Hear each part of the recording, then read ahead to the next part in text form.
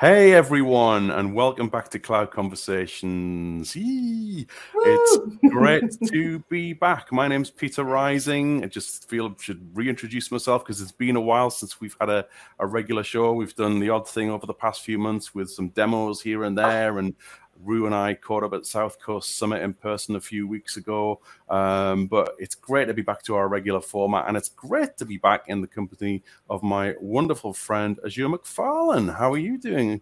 Good morning. I'm well. How are you, Peter? I'm pretty good. Yeah, I'm pretty good. It's November. It's dark and gloomy in the UK. It's raining a bit, but I'm not going to let that spoil my mood. I'm in my shed, which I love. I've got my desk lamp giving me lots of natural light. Yeah. I'm pretty happy. You look kind of glowy on your end, and here it's just I guess above sunrise here, so got a little bit of Yeah. light, and it's cold here. It's like 0 Celsius Ooh. here, so we're getting into fall weather. Yeah, definitely. But yeah, we have a wonderful guest with us as well. Our first guest on the show in quite a while. Azure, would you like to do the honors and introduce our guest to the audience? I feel like this guest really needs no introduction, but everyone, I'd love to welcome Meron to the show. Meron, why don't you tell us a little bit about yourself? Thank you for having me, Peter and Azure. My name is Meron Gabramedhen, originally from Ethiopia, an East African country. Currently, I'm working as a cloud engineer and business analyst.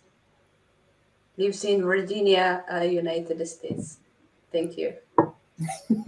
Welcome. So excited to have you here. For context, Meron and I met in person for the first time about 2 weeks ago, although we've been acquainted for nearly 2 years now, pandemic, Wow. yada, yada, yada. And we live like maybe 45 minutes from each other. So wow. yeah, kind of just, I don't know, things happen. The world kind of shut down for a bit. So I'm glad we're getting back to things.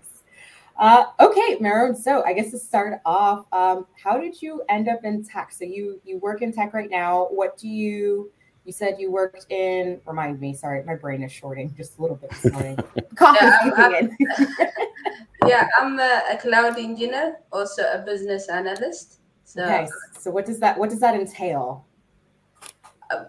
As a business analyst, is where a functional consultant working with Power Platform community okay, there we platforms. Go. Yeah. And we do configuration. I work on the internal support team. At the same time, I work with the cloud engineering team that manage and devices. We implement different cloud platforms solution into the environment. Currently, we are working with Microsoft Defender for Endpoint. It's so exciting. Cool. I love security. This way, you guys have a lot to talk about. I feel like Meron she's got her hands in a lot of things. So yeah. So Meron, how did you end up in tech? You do Power Platform, you do security. How did this all start?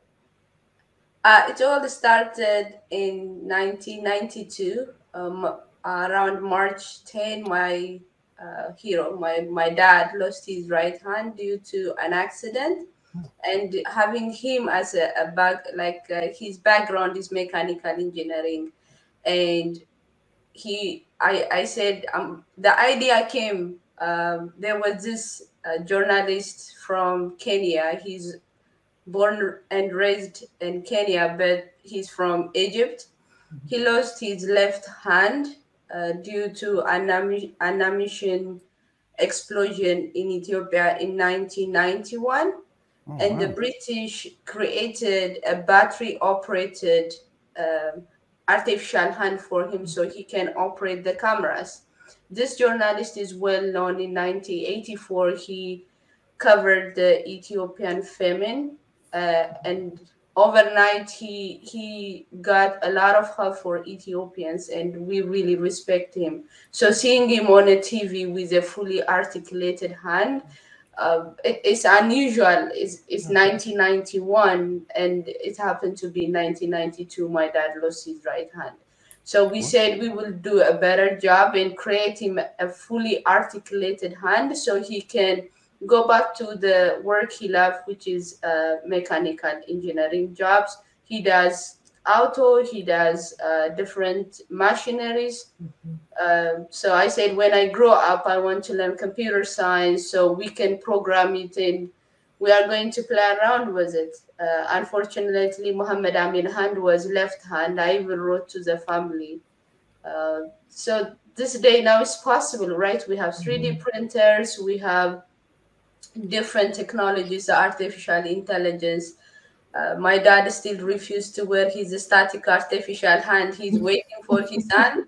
I think seeing last year I participated on the artificial intelligence, the automation international conference, and I have seen that people are printing out a 3D fully furnished houses. They do all these amazing jobs. I'm not like I wrote to the company. There is another company who create print out a 3D hand, artificial hands, legs. You just provide them with the measurement of your hand, and they do that. That's really awesome. It now the technology makes it possible, but at that time it created a big dream and allowed me to be where I am today. That's awesome. I feel like it makes sense that 3D printed limbs is a thing, but it hadn't crossed my mind until now. Like I've heard of the a friend of mine actually had a 3D printed house of some sort built. So it was kind of prefab. It took several months to make. She lives like out in the woods somewhere. But you're right. Like the technology is so great that we can virtually do anything these days. And one artificial limb did not cross my mind at all. Yeah. That is such an inspiring story that I don't think I've ever heard a story about. We hear all sorts of stories about how people get into tech, but wow, that is one of the best that I've heard. And what a great use of technology and artificial intelligence that it's being put to a real human benefit in that way. That is so cool. What was the name of the reporter that you were talking about, the British reporter? I'm just wondering if I know who that is. Yeah, he's Egyptian, born and raised in Kenya. Oh, right, okay. His name is Muhammad Amin. He died in 1996, November 23. There was a Ethiopian flight that's hijacked. I think the flight number was 961. It crashed in Comoros, Iceland, and he died. But he's a brilliant journalist who covered a lot of Ethiopian history, all our journey. Even if he introduced Ethiopia in 1984 to the world when we had that terrible famine. Then in 1991, he lost his right hand when covering the transition of power in Ethiopia. The ammunition dump was exploded, and he lost his left hand. And also, he died in Ethiopia flight, not actually in Ethiopia, but he was on the Ethiopian flight that flew on the way, and it crashed in Comoros. He's a brilliant journalist. But the British created that battery-operated, fully articulating hand for him to operate the camera that allowed him to go back to the field and cover. I think from 1991, almost 5 years, he has been on the job. Yeah, I'm looking up some things about him now, and he is like world renowned and covered a lot of stuff. So I'll have to look more into him and his artificial hand. So here, for people who are watching online, let me see if I can bring this up. But technology has come a very long way. It's incredible, isn't it? It really is. The things we can do now with technology to improve people's quality of life and their well-being that we couldn't do. It's just incredible. Yeah, so this is what too many clicks. But this is what the arm looked like, and I know now, for the time that was news was what you wanted too. For the time, this was absolutely advanced, right? And then now we see how much further in the past, 20-ish years? No, yes, 30 years. Excuse me. That this is really cool to enable him to do what he loves. That's awesome. Yeah. Completely. Did you get to do the ultimate father-daughter project and build the hand together for your dad? Not yet. Now as I'm Ooh, big but I can't wait to have him over, because last time we asked him to measure his hand. We even nicknamed his half hand. So I told him to measure it and send it to me. So to find a way to print out the exact measurement, and then the good part is his nerve system is still alive. What they do is, in Africa, they will kill the nerve, so you cannot feel sensation, and it will really bothers you when it is cold if the nerve is still alive. Nowadays, they do transplant. They do hand, all kind of transplant. So also you can connect it to a wire, and it can receive an actual instruction from your brain to your hand. So it's going to be fun. I'm not going to operate on him, but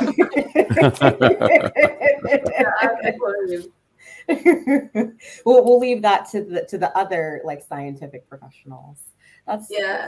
He got sick last 2 months. He has been really sick, and I told him he's not allowed to die yet. We need that to finish that long project we have in mind, and I think that boosted his immune. He's getting better, so I say no, not yet. I hope he's doing okay. I hope he's feeling a bit better now. Yeah, he is, but I use it as an excuse, not that. Feel guilt trip him, be like, look, we've had this project planned for a very long time. You can't, like a group project, you can't peace out now. We've both got to get So when so when you get the measurements, you're going to send this off to a group that creates limbs. Is that correct? Yes. Okay. I'll try to find. I already bought the book, but from Amazon, I will look for the book and I'll send it to you.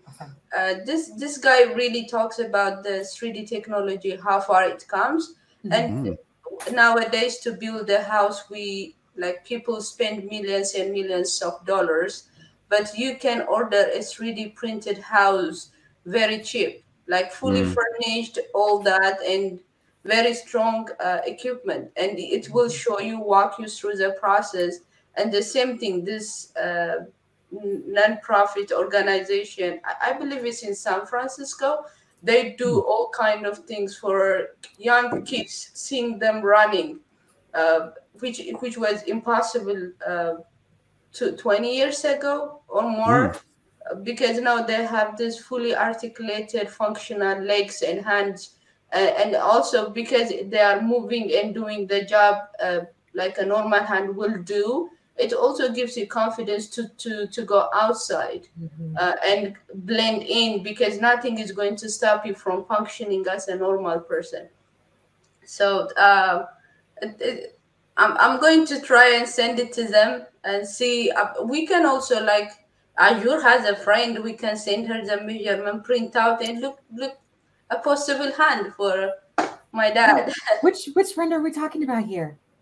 You said your friend has a 3D printing. Oh, yes. She didn't. Sorry, she didn't do it herself. It was a company that did it. So they designed the house and everything. And then I was like, wait, do I have a friend? Actually, Reese Campbell, if you're listening, Reese, we might contact you. Reese is an old coworker of mine who has a 3D printer. It would be in the background when he was in meetings, and he'd always have something going on, and we'd be like, "What are you printing today?" And so sometimes it's bookends or other things, and he was keeping us up to date of how much the electric bill was, using the 3D printer and the costs associated with it, which was really cool because I know nothing about 3D printing. There was here in the US, I was like, I remember recently hearing a story, it might have been last year, about 3D printed houses are being used to like house folks who suffer from homelessness. And I think it was last year or 2020, which was the first time that they started doing this. And I want to say it was somewhere in Texas. I'll find the article that I'm thinking about, and then maybe we can just put in the show notes for people who would like to read about it. But I thought it was a really neat way to like solve an existing problem, right? If we can't put people in their own homes, why not just build them some? And it takes, less time. I want to say they could fabricate the house like in 3 days, maybe. So yeah, the lead time was not very long whatsoever, if I'm remembering correctly. But I might eat my words going back to this article.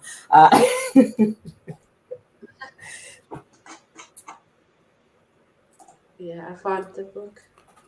Okay, yeah, send it to us, and we'll put it in the show notes. Yeah, technology really is incredible. Unbelievable what it can do when you think of how it is. Yeah, the future science and medicine. Sarah, what were you saying, Maren?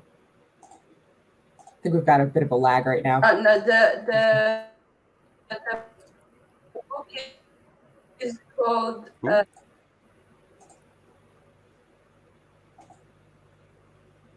I send it to you. Oh, right. Okay. So we've got it in the chat. Let's take a look. I see. Okay. Let's take a look. The future is faster than you think. I mean, that feels pretty accurate. We were at an event a couple weeks ago where, like tangentially related, a guy gave a presentation, Mike Hawk. He was saying his presentation was titled, "Is It Just Me?" And it was thinking about does everybody feel the same way, that they can't keep up with the new releases, even for the technologies that we work with right in the Microsoft space. Everybody in the room like raised their hand because things are changing so quickly. He gave the example of like, oh, you go into whatever software that you're using, and you're like, I know that's new, but I don't know if it was new 3 months ago new. I know it wasn't here 6 months ago kind of thing. And I think it's, for me also with the outside world as to like what's going on, unless I'm really plugged into like the scientific community or, like searching for talks. Friend Sam Rothwell, he's always like going to things at Cambridge or attending things at Cambridge. And he's like, that's really the only way that he kind of knows what's going on as well. Because there's so much happening all at one time. It's hard to keep track of what's new. Oh, it really is, isn't it? So I'm going to share on the screen now for those who are watching on YouTube. This is the book on Amazon that Miron has kindly shared with us. The Future is Faster Than You Think, How Converging Technologies Are Transforming Business, Industries, and Our Lives. But that looks absolutely awesome, I think, and that's by Peter H. Diamandis, is that how you say his name? It's got some good reviews. Absolutely fantastic. I'm writing this one down. Yeah, he's an awesome speaker too. He did like the technologies, how it's changing. He have a YouTube channel that explains it well as well. He's really good. Yeah, absolutely fantastic. We'll put this link into the notes as well for those who are listening on Spotify or Apple Podcasts or wherever. If you're watching as well, I don't know, is that looking a bit blurry for you or is it? Nope, that's very clear for me. That's very clear, okay, because my connectivity is not so good at the moment. This happens to me all the time. It's just so annoying. One of these days I'll get better internet, but anyway, I shall stop sharing the screen now. But that's so cool, the technology that we have, that we take for granted almost now on our daily lives. When you think really with one of these, a smartphone, we've got a very powerful computer in our pockets at all times now. It's just so incredible that what we have available to us. I mean, I'm in my back garden right now, detached from my house, but I have a Ring doorbell. So if somebody comes to my door, I can see that on my phone. I can speak to them. It's just incredible what we've got now. The technology that we have in cars as well, telling us about tire pressures and blows my mind. It's insane. Really, really incredible how far we've come. And yet there's still so much farther to go. But I want to sort of swing back a bit, if we may, though, Miran. And you said you entered technology as your career. Was it about 1992? Was that about right? Did you say? Yes, I was a third grader, and wow.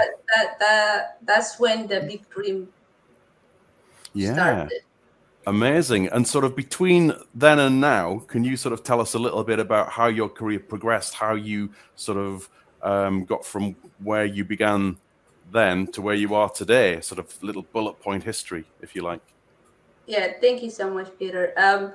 My dad really took the idea seriously, and he invested for me while I was in high school to go to a summer program to learn computers. So I learned Word, Excel, like that, application softwares, and then when we did Access, we did a little bit of macro programming.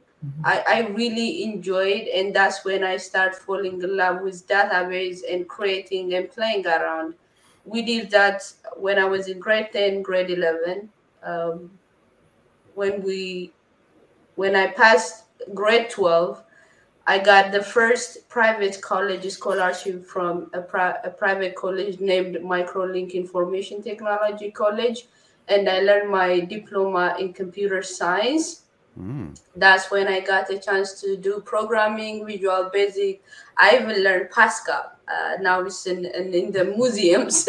Wow. Then I've got a chance to teach computer applications. I also joined an NGO that's named Zoa Refugee Care under UNHCR to teach computer science for South Sudan's refugees. They live and reside in the UNHCR camps. I really enjoyed working with people. Then I met a person from England who's a business owner, and he said he really want to invest in me and create a company. Wow. Then I put my computer science hat down and wear my business hat, and have been running an international business for more than 12 years. We do international competitive biddings, do different supply of educational materials, medical equipment, anything under the sun except human body and soul to the Ethiopian government. Then due to political unsettlement, we moved to the USA in 2017. Then I said I need to get back to and earn my stripes in computer science, and I've gone back.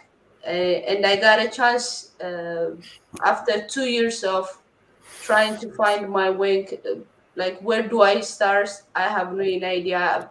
I know my passion for, I also done my bachelor degree in software engineering, so I've been trying to find my way. It took me 2 years to find my first technical mentor. His name is Christian Degu. And he started a business here in the USA, Applied Innovative Technologies. I got a chance to meet him, and he kind of sorted out the roadmap to be where I am today. He walked me through, you have to start here, and I believe the technology is going to be somewhere around here by this time, and you'll be ready. And he didn't lie. He, having that experience, having mentorship, I saw the glimpse when I met Christian. Then he himself also introduced me in 2020 to the Power Platform. The first thing I did was UPass, but when I was doing UPass, I said I didn't see the out, like many people using it, being the product being expensive. So I said, where do I work? That's when I participated in the International Automation IE Summit. When everyone was in lockdown, they have this virtual sessions, and I attended. And I met a Softomotive person before Microsoft acquires it. I got to work this gentleman. He gave me access. I did all the certifications, the Win Automation before it becomes the desktop RPA for Microsoft. Then that's how I got introduced. But that first engagement with Christian really changed my life, to understand how to look up to people, how to listen to people, because having experience on the field allowed him to provide me guidance. So now I am here. I think that's after 21 certifications with Microsoft. Maren has a lot of certifications. Please find her on LinkedIn. Wow. Yeah, she's incredibly impressive. On this, line of mentorship, let's talk about your first community event that you did a couple weeks ago. So you did a session on mentorship for Power Up Saturday in Tampa, Florida. Why don't you tell us a little bit about that, and what was it like? What was your experience like? What was your favorite part of this whole experience? I'm going to ask you one question. Okay. When you get a really good item, Peter, you can also participate. Okay. What's the first thing you want to do? When I get a good item, what do I want to do? Let's say you love the lipstick you wear, and or the headphone. What do you want to do? Oh, you want to tell people about it? Yeah. You want to share? Yeah. Yeah, you want to share. No, that's true. That's true. By the way, this is Boss Lady by the Lip Bar at Target. No, I'm joking. I needed to know that. I think that would complement my beard. This lip shade. Oh, we I think it would look great on you, Peter. Yeah, I think so too. Sorry. Okay, Maroon. Yeah, so we want to share about something, that cool that we found, or something nice. Yes, that's what we did on the conference. Mentorship really changed my life. Asking people, where do I go? Where do I start? Simply, the only thing I expected was 30 minutes or 15 minutes guidance, but to have a lifetime friendship out of it was a complete surprise. And people are not expecting anything from me when they provide me those guidance and supports. I have a mentor from Germany. His name is Thomas Newman. He for the last 3 years, we have been on a call every Sunday or Saturday, and we schedule the call for 1 hour, but sometimes we spend 3 or more hours just doing our things. We have a fiction company. We harden the security. We break something. We fix something. Wow. We just work together. So this person could have chosen anywhere to be on that hour. He chose to invest in me. So I want people to know you don't have to get lost. You don't have to be trying to find your way on your own. Mentorship really changed. So I just want to share the good news, because I know as an immigrant, asking that question for the first time was the hardest thing I ever done. Because in our culture, asking for something is a sign of failure. You don't just go and say, I need help. When we lost on the roadside, we're not afraid to ask people, where do I go? Do you know such and such person? It's not a problem, because you have a target, right? But in life, to tell someone you are lost and you need help, it's not something we do in a regular basis. Yeah. And that's how I have been programmed for more than 35 years, right? To admit that I need help, I don't know what I'm doing, and meeting Christian with a positive mindset. Non-technical person, Bob Bison, who has been a lobbyist for more than 21 years. He's now a director of Head Start, who makes time just to listen to my problems and talk to me, to be there for me. And they didn't expect a single thing out of me. Like I didn't pay them. All I did was ask, and their willingness. It just then seeing a transformation in myself, how cannot you preach about mentorship? Like, I want to tell to the world that mentorship can change people's life as long as you are willing.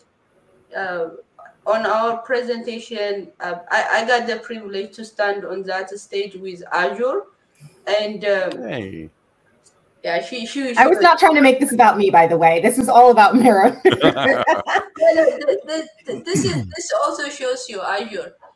In our walks of life, right? In the Power Platform community, you already created a reputation, right? But as a mentor, you accepted my invitation and make the time, even if you were on a curve, right? There was a change in your life, but it didn't bother you or it didn't stop you to be there with me, and that tells me a lot of things. So mentors really mean it have to come from your heart, and you have to have that kind of passion to give back to people, to make a change. If you asked me, I could have bailed out. I would say, oh, Meron, I couldn't do it. I wouldn't be there. But you didn't do that. So, like we said, mentorship is a two-way street on our presentation. As much as I want to gain, the mentor also needs to be curious enough to put it in. So we have the same role, but people need to understand that mentoring other people really changes lives. And sometimes it might have a replication of some kind. So I just want to preach about it. Mentorship is really awesome. No, I honestly loved how you picked this topic, right? And it's something that's very personal to you. And I'll admit that, you know, the recent like conferences and what that I've been at, these more personal sessions about like allyship, mentorship, action are a lot smaller in audiences than I think they really should be, to be honest. I agree. Like the human side of IT. How can we show up for other people? How can we guide other people? I know people are all about the tech, but I think these are also incredibly important topics to talk about and to see like how you've benefited from Meron. And now this is like your mission to make sure that other people know that you should be a mentor too.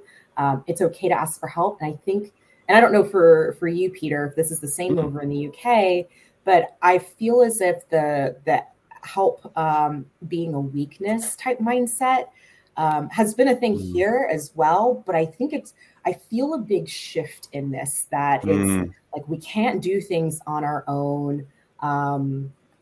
Really, we need some sort of assistance, especially when you've got, everybody has to work a full-time job at this point. I feel like it's very rare when you hear that you've got like a, you know, single income household, especially with families kind of thing, that everybody needs some sort of help in their life. And when it comes to transition, that's sometimes you need a little bit more help. You know, if you don't know what direction to go, or you just need someone to be like, hey, you can do it, just to be a bit of a cheerleader. You know, I think we can all benefit from that.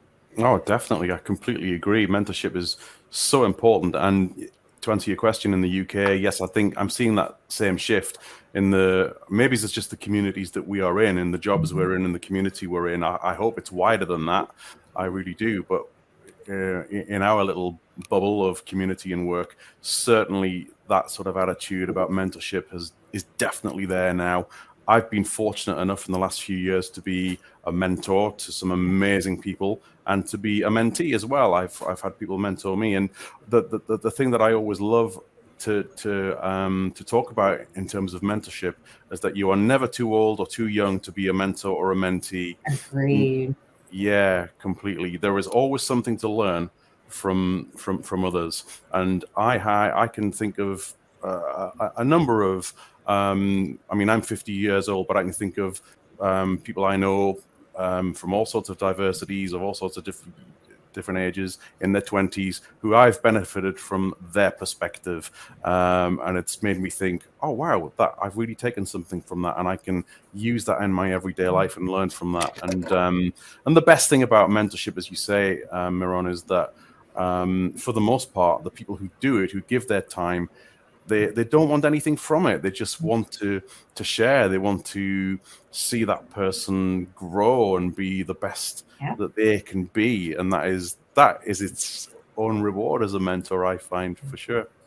Yeah, I think, I agree as well. Like Maroon approached me earlier this year. And like, you don't have to have one mentor, right? So I know Maroon has several people in the community. And at this point, I'm like, am I even your mentor? I feel like this is just friendship at this point.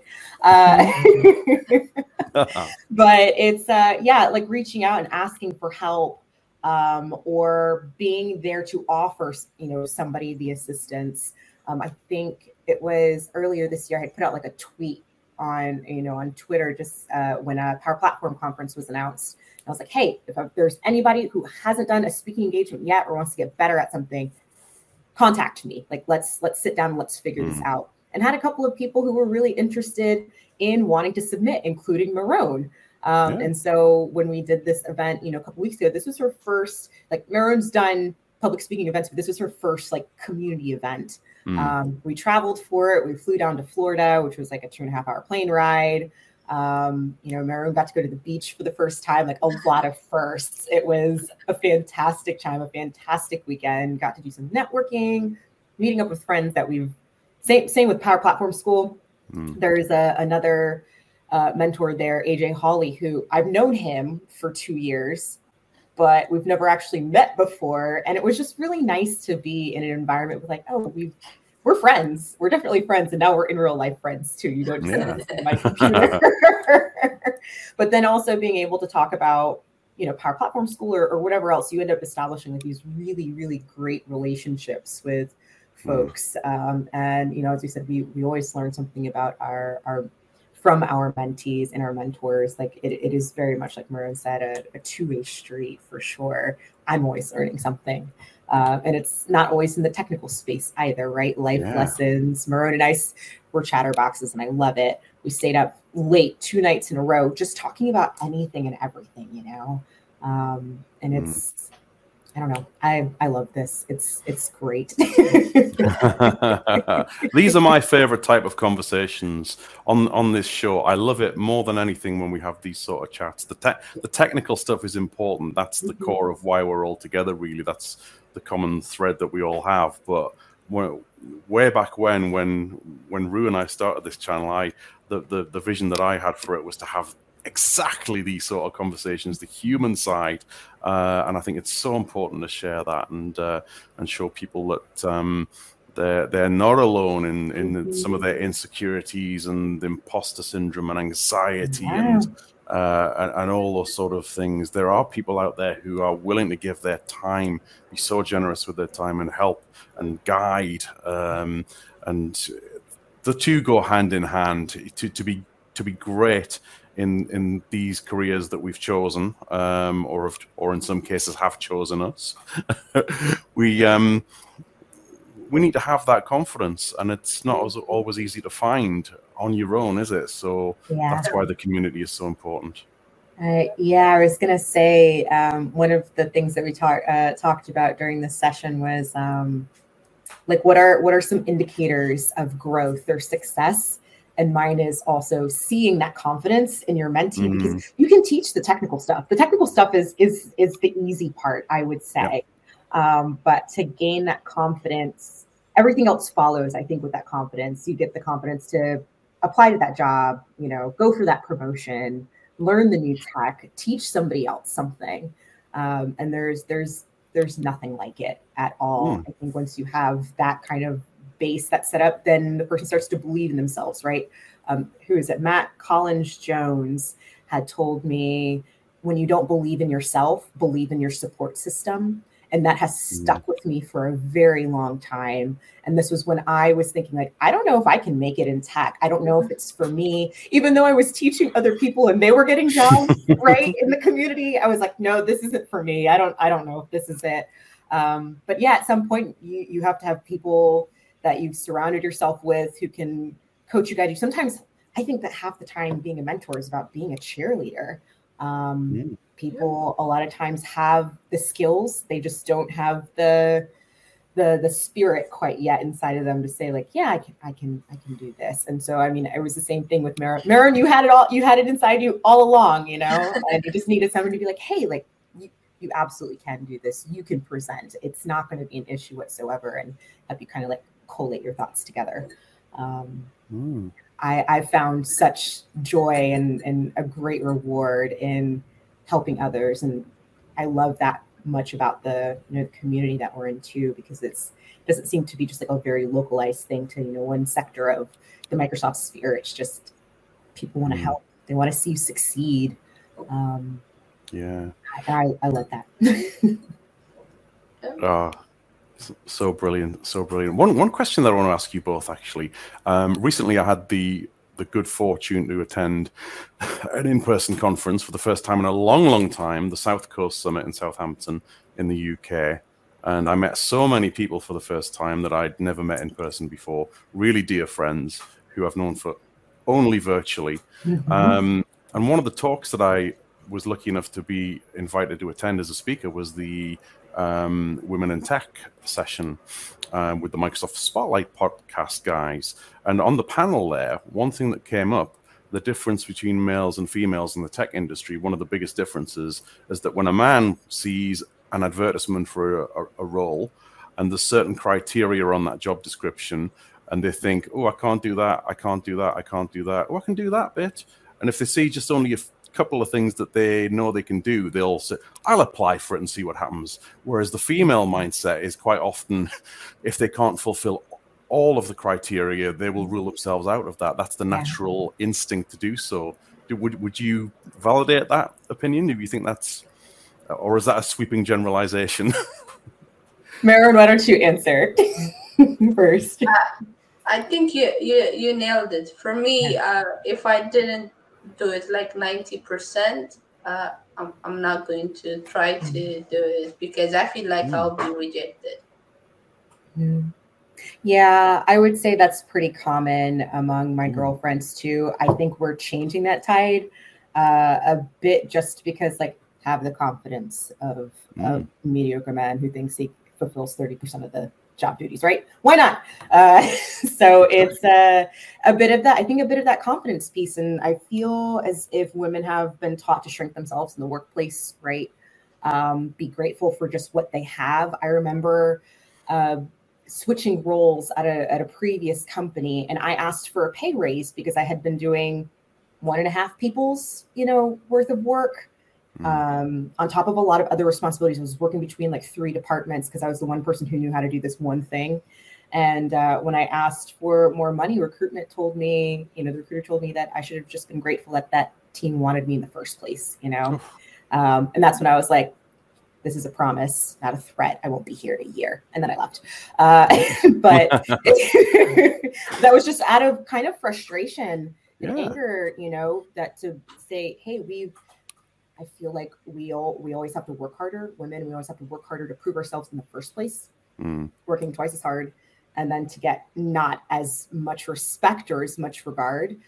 So for me now, if I see a role that I'm like, okay, maybe I know 50% of the stuff, why not give it a shot, right? And with a willing spirit and hopefully some support, we'd be able to make our way through it. And so now I'm no longer in that of, I don't know this, I'm just going to apply anyway. I let people know that I don't know this, I'm willing to learn and leave it at that.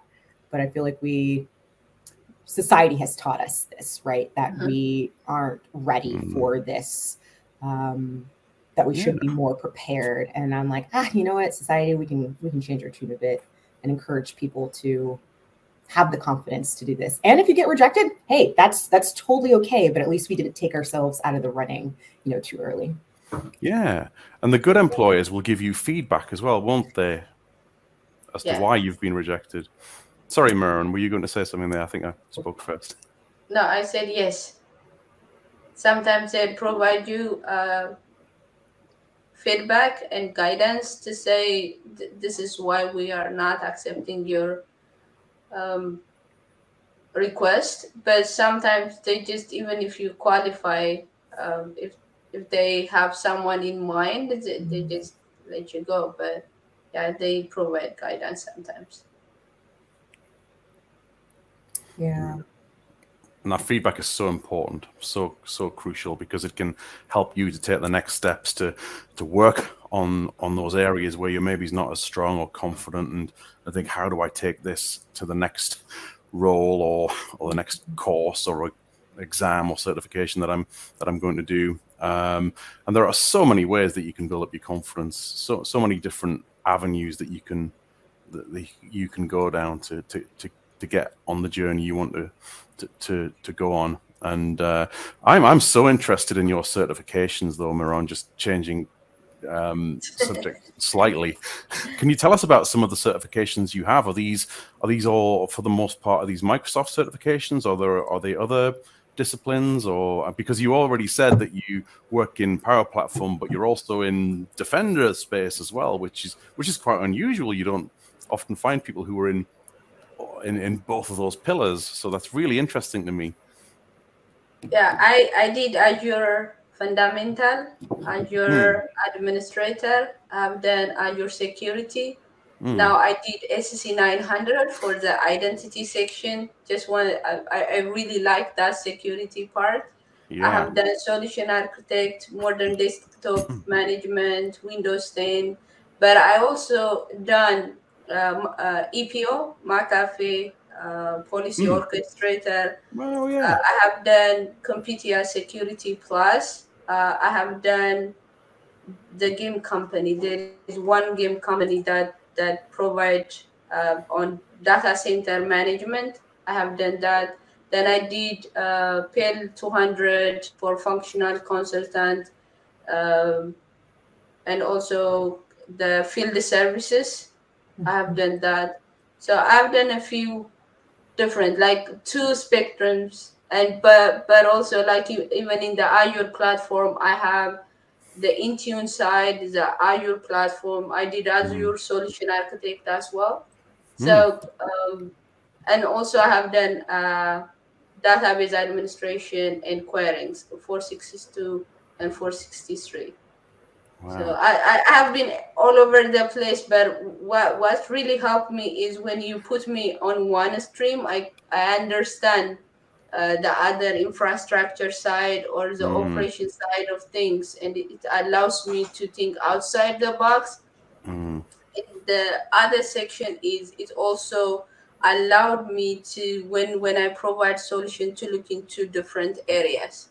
So I like those things. That is so cool. Like Nikki Chappell would be very, very proud of all of the prep work that was put into this. Absolutely. We'll make an introduction, Miran, because Nikki does a lot of like preparation for certifications and whatnot. And I know she would absolutely love to hear how many you've also gotten as well. What drives you to continue doing like certifications? Is it a quest for knowledge? How do you keep the motivation to do all of this? Like Peter mentioned earlier, when at workplace, I want to pursue something, and I couldn't apply for it or I couldn't participate if I'm not like, only the interest is not going to help you. So I want to try to put the skill set first, understand why. Let's say they say Azure security side. When you implement device management for, let's say, using Intune, you have to understand what kind of security is needed. So when Microsoft Defender comes to the picture, I want to understand what's Microsoft Defender in general, what's for the endpoint side, what's the identity side. And I'm lucky I have a mentor on that side who works and guide me through the documentation. My go-to-go documentation, Microsoft Learn. I do all the modules first. I learn about it, then I go and create a free environment, have hands-on. Then when you come to the work site and say, I know a little bit about Microsoft Defender, I want to help. The certification is a kind of validation for me for understand. Do I understand the content? Do I understand? Do I have enough skill set to go and say, I know this, I want to participate? So I volunteer in each group to say, when I get a chance to work with the Power Platform group, I say, I understand this part. May I help? So they give me assignment. If I see something on the device management side, I really want to learn, let's say, about server patching. I tried so many times. I don't have the infrastructure or the lab environment, so I couldn't do those things. So I said, may I shadow you? So shadowing the engineers and seeing how they do it allows me to learn about it, understand. Like earlier we say, when your system reboot, we said today's patch Tuesday. To have that little bit information about here and there really helps. At the same time, I reached out to the community to say, I really want to build my own lab. I need help. And the community came together and they sent me a 32 GB RAM, big, like a small Dell computer to create my own lab. So it just curiosity. I want to learn. I want also not knowing where I will fit well, because I love all sectors. Like I said, that have been in my heart since I was a kid, playing around with Access, but not defined paths. I didn't know which path I would be well fitted. I love security, but I love automation. I love automating things. I love creating a simple app, but I want to add a little bit security on it. If you don't understand the security side of it, creating that application and providing to the company might not be good enough, because security will reject it. So all those things at the end helped me out, but at first was not knowing where I will fit. I just want to have that broad skill set. That makes a ton of sense to me. Kind of dip your toes into other areas so you kind of figure out what you like, and then can also gain that knowledge to hopefully propel you into a job. And then even having that foundational knowledge for, even if you don't know everything about one topic, even having just a small bit of knowledge about, security is your wheelhouse, and then learning Power Platform, right? That just kind of, that's like a multiplier, I would say, in the job market too, that you know more than one thing. Yes, ma'am. You okay there, Peter? Yes, I'm just grateful there was a mute button. I just had a little bit of a tickle in my throat. But thank you. I'm good. Okay, so in talking about kind of like you giving help to people, right? If you see Power Platform questions that people want to be answered, let's talk about Pathfinders. So Meron, went to Power Platform school. She has gotten a job in Power Platform, and then now she's giving back to the community with her own nonprofit organization. Tell us about it.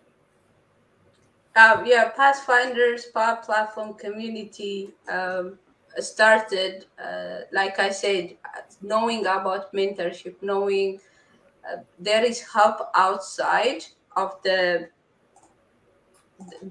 normal channel. I just want to let the immigrant community especially know there is help out there, and I walk the walk they're walking right now. So whatever issue they are going to might raise, I'm related to it. Being scared will my skill set. It can be accounting, it can be a pharmacy, it can be anything. Is it transferable to other platforms? I just want to make sure that they are informed and they are understanding where they are going. Because when I started Pathfinders Power Platform community, it's all because of the Power Platform school. Having Will McDonald and Liz all the time helping me, guiding me. Even when I reached out to you in the middle of the night, you jumping on the call to help me and guide me on that project showed me that there are people out there who are in survival job, who have a bachelor degree, master's degree, and doctorate degree. They might not know there is an opportunity like this exists. So I just want to let people know. We started it with 10 people. We have civil engineers, we have accountants, we have marketing engineers, we have programmers.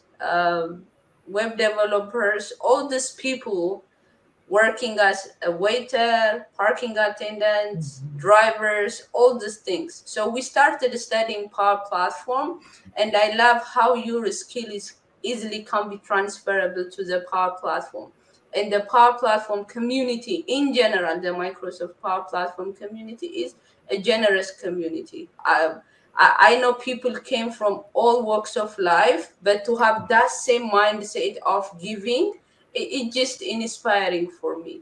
I reached down so many people. Everybody replied back, whether they have time to help me out or they want to schedule time in the future to connect. So to see that mindset and to see that help being provided, I just want to let the immigrant community especially know there is help out there. You don't have to be on these jobs. You can get to this platforms. And the first thing we did is refer a few people to the Power Platform school, and they got a job. All of them got a job except one. So all this change become known to the community. Currently, we have more than 100 members. We do monthly sessions just to let them know people really care, people really want to help. So we run the monthly sessions. People come in, run different topics to present, and it's been a nice journey. I provide them what I find in Microsoft Learn. John Levak, he was my mentor when I was in Power Platform School. He's a great mentor right now for me as well. Anytime I can reach him out. He compiled a YouTube channels for me when he was my mentor. So I use those resources to share with the members.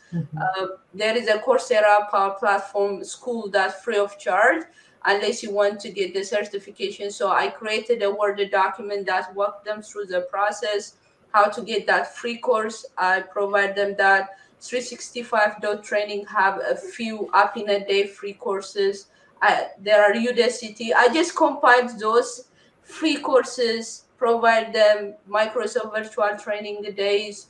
Anything I can find, I share it with them. Most of our members already took the PL 900 exam using the Microsoft Virtual Training Day free vouchers. So we just want people to know they can come anytime. These people still need help with their resume, LinkedIn profile. How do we get them noticed? They have done their work. They have more than 10 years work experience, 5 years work experience. They just want someone to look into them and provide them opportunity. I think that's awesome, Mara, and I think that's absolutely phenomenal. Like this whole entire story of yours, from your inspiration to go into tech to now you are inspiring others to go into tech and helping them find resources and expanding your network to help find them jobs, is honestly nothing short of incredible. Seriously impressed. What is it like, managing all this on top of your day job? And I know you have kids and a spouse as well.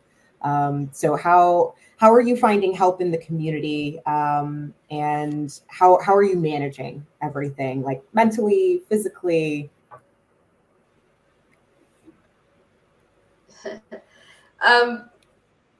Well, when you really want to do something, I don't think you see the barriers, you see the opportunity.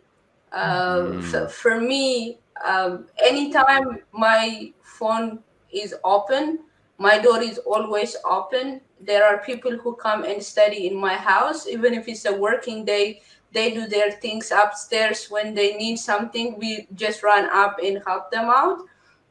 They call me when they get stuck. Also, we have a WhatsApp group.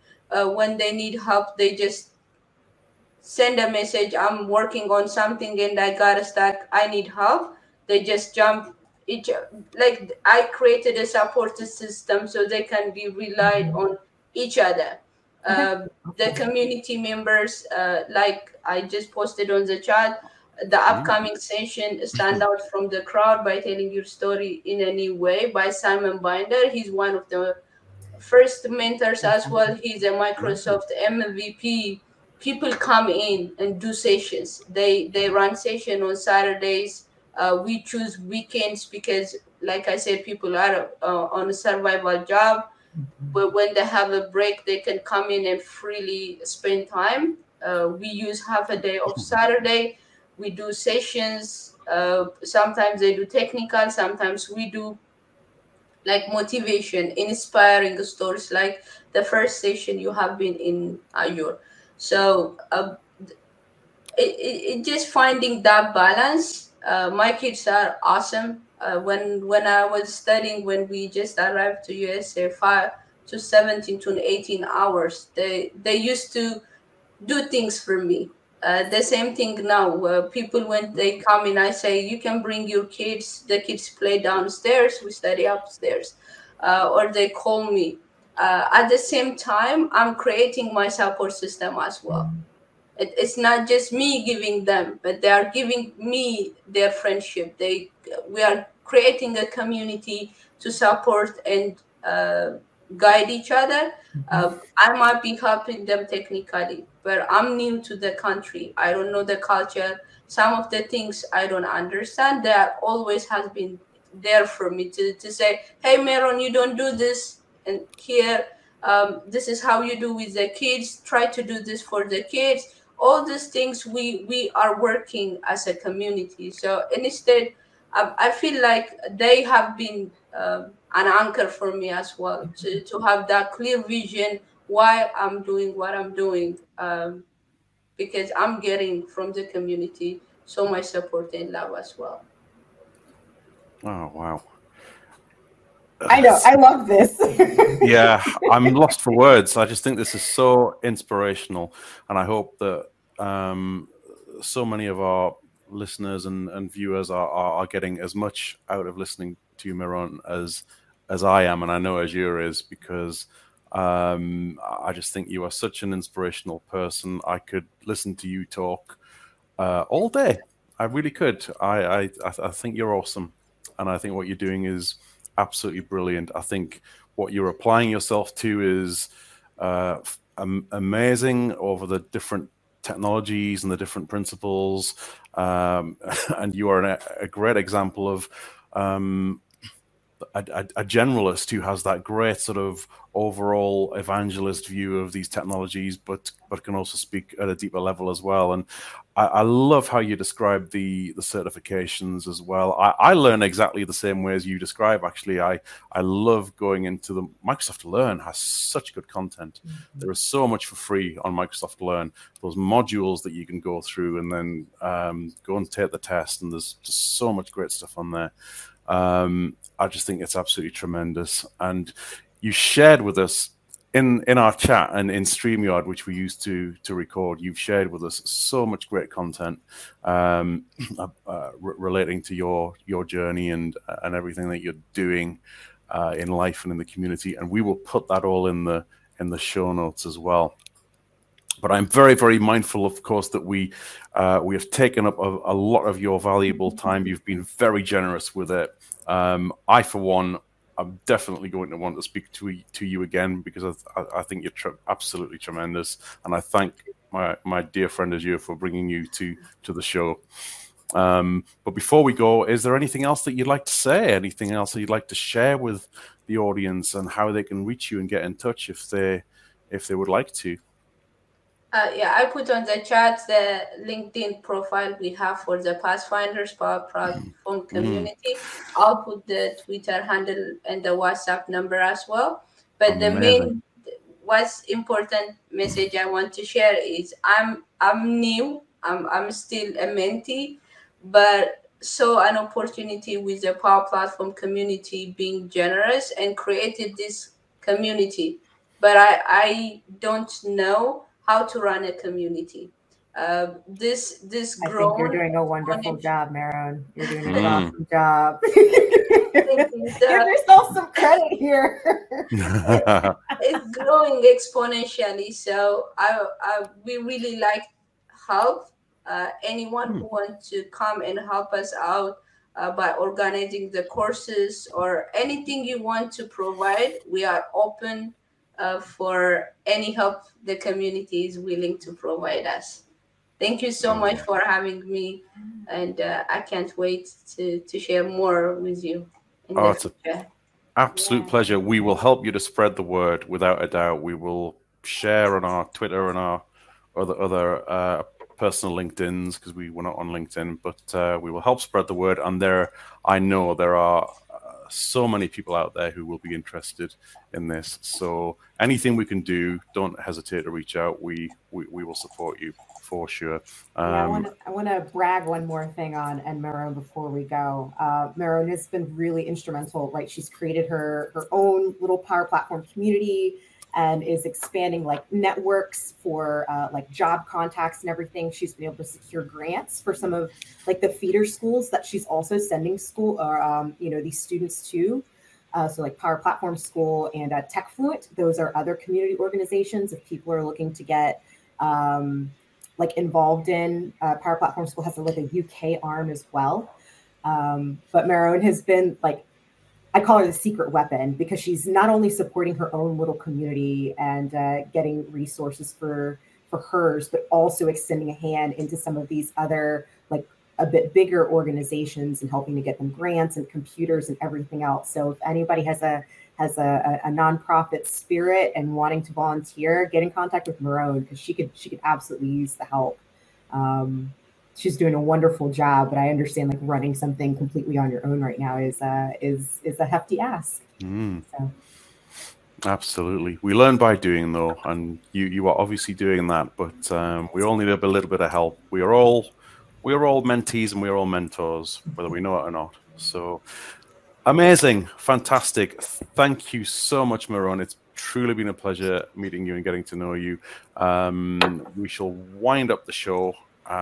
We shall ask you, as always, if you would be so kind to give us a like, a share, and a subscribe.